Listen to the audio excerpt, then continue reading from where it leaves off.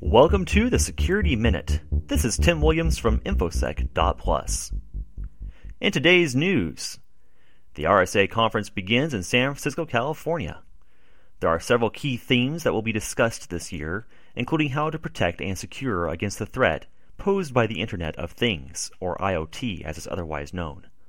The threat posed by ransomware will also be a hot topic and will be discussed in an all-day seminar. Several international telecommunications, banking, and internet firms continue to struggle with the effect of a highly targeted malware attack, which has been ongoing since October of 2016. This has affected banks in Poland, the US, Mexico, Central and South America, Denmark, and the United Kingdom. These organizations have shared their indicators of compromise, or IOCs, so other organizations in these markets are advised to take advantage of global threat analytics and threat intelligence feeds to validate their own network against these indicators.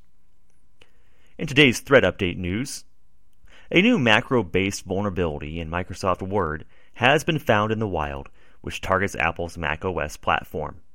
This hack tricks victims into opening infected Word documents, which subsequently run malicious macros. As with most other Microsoft Word-based vulnerabilities, this vulnerability can be avoided by not enabling macros. In today's data breach update, Arby's continues to deal with public fallout from the data breach that affected cash registers at Arby's chain restaurants across the country, which occurred between October 25th and January 19th of this year.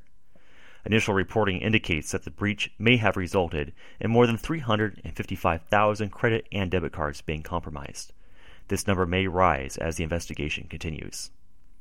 Thank you for listening to the Security Minute. Until next time, this is Tim Williams from InfoSec.Plus.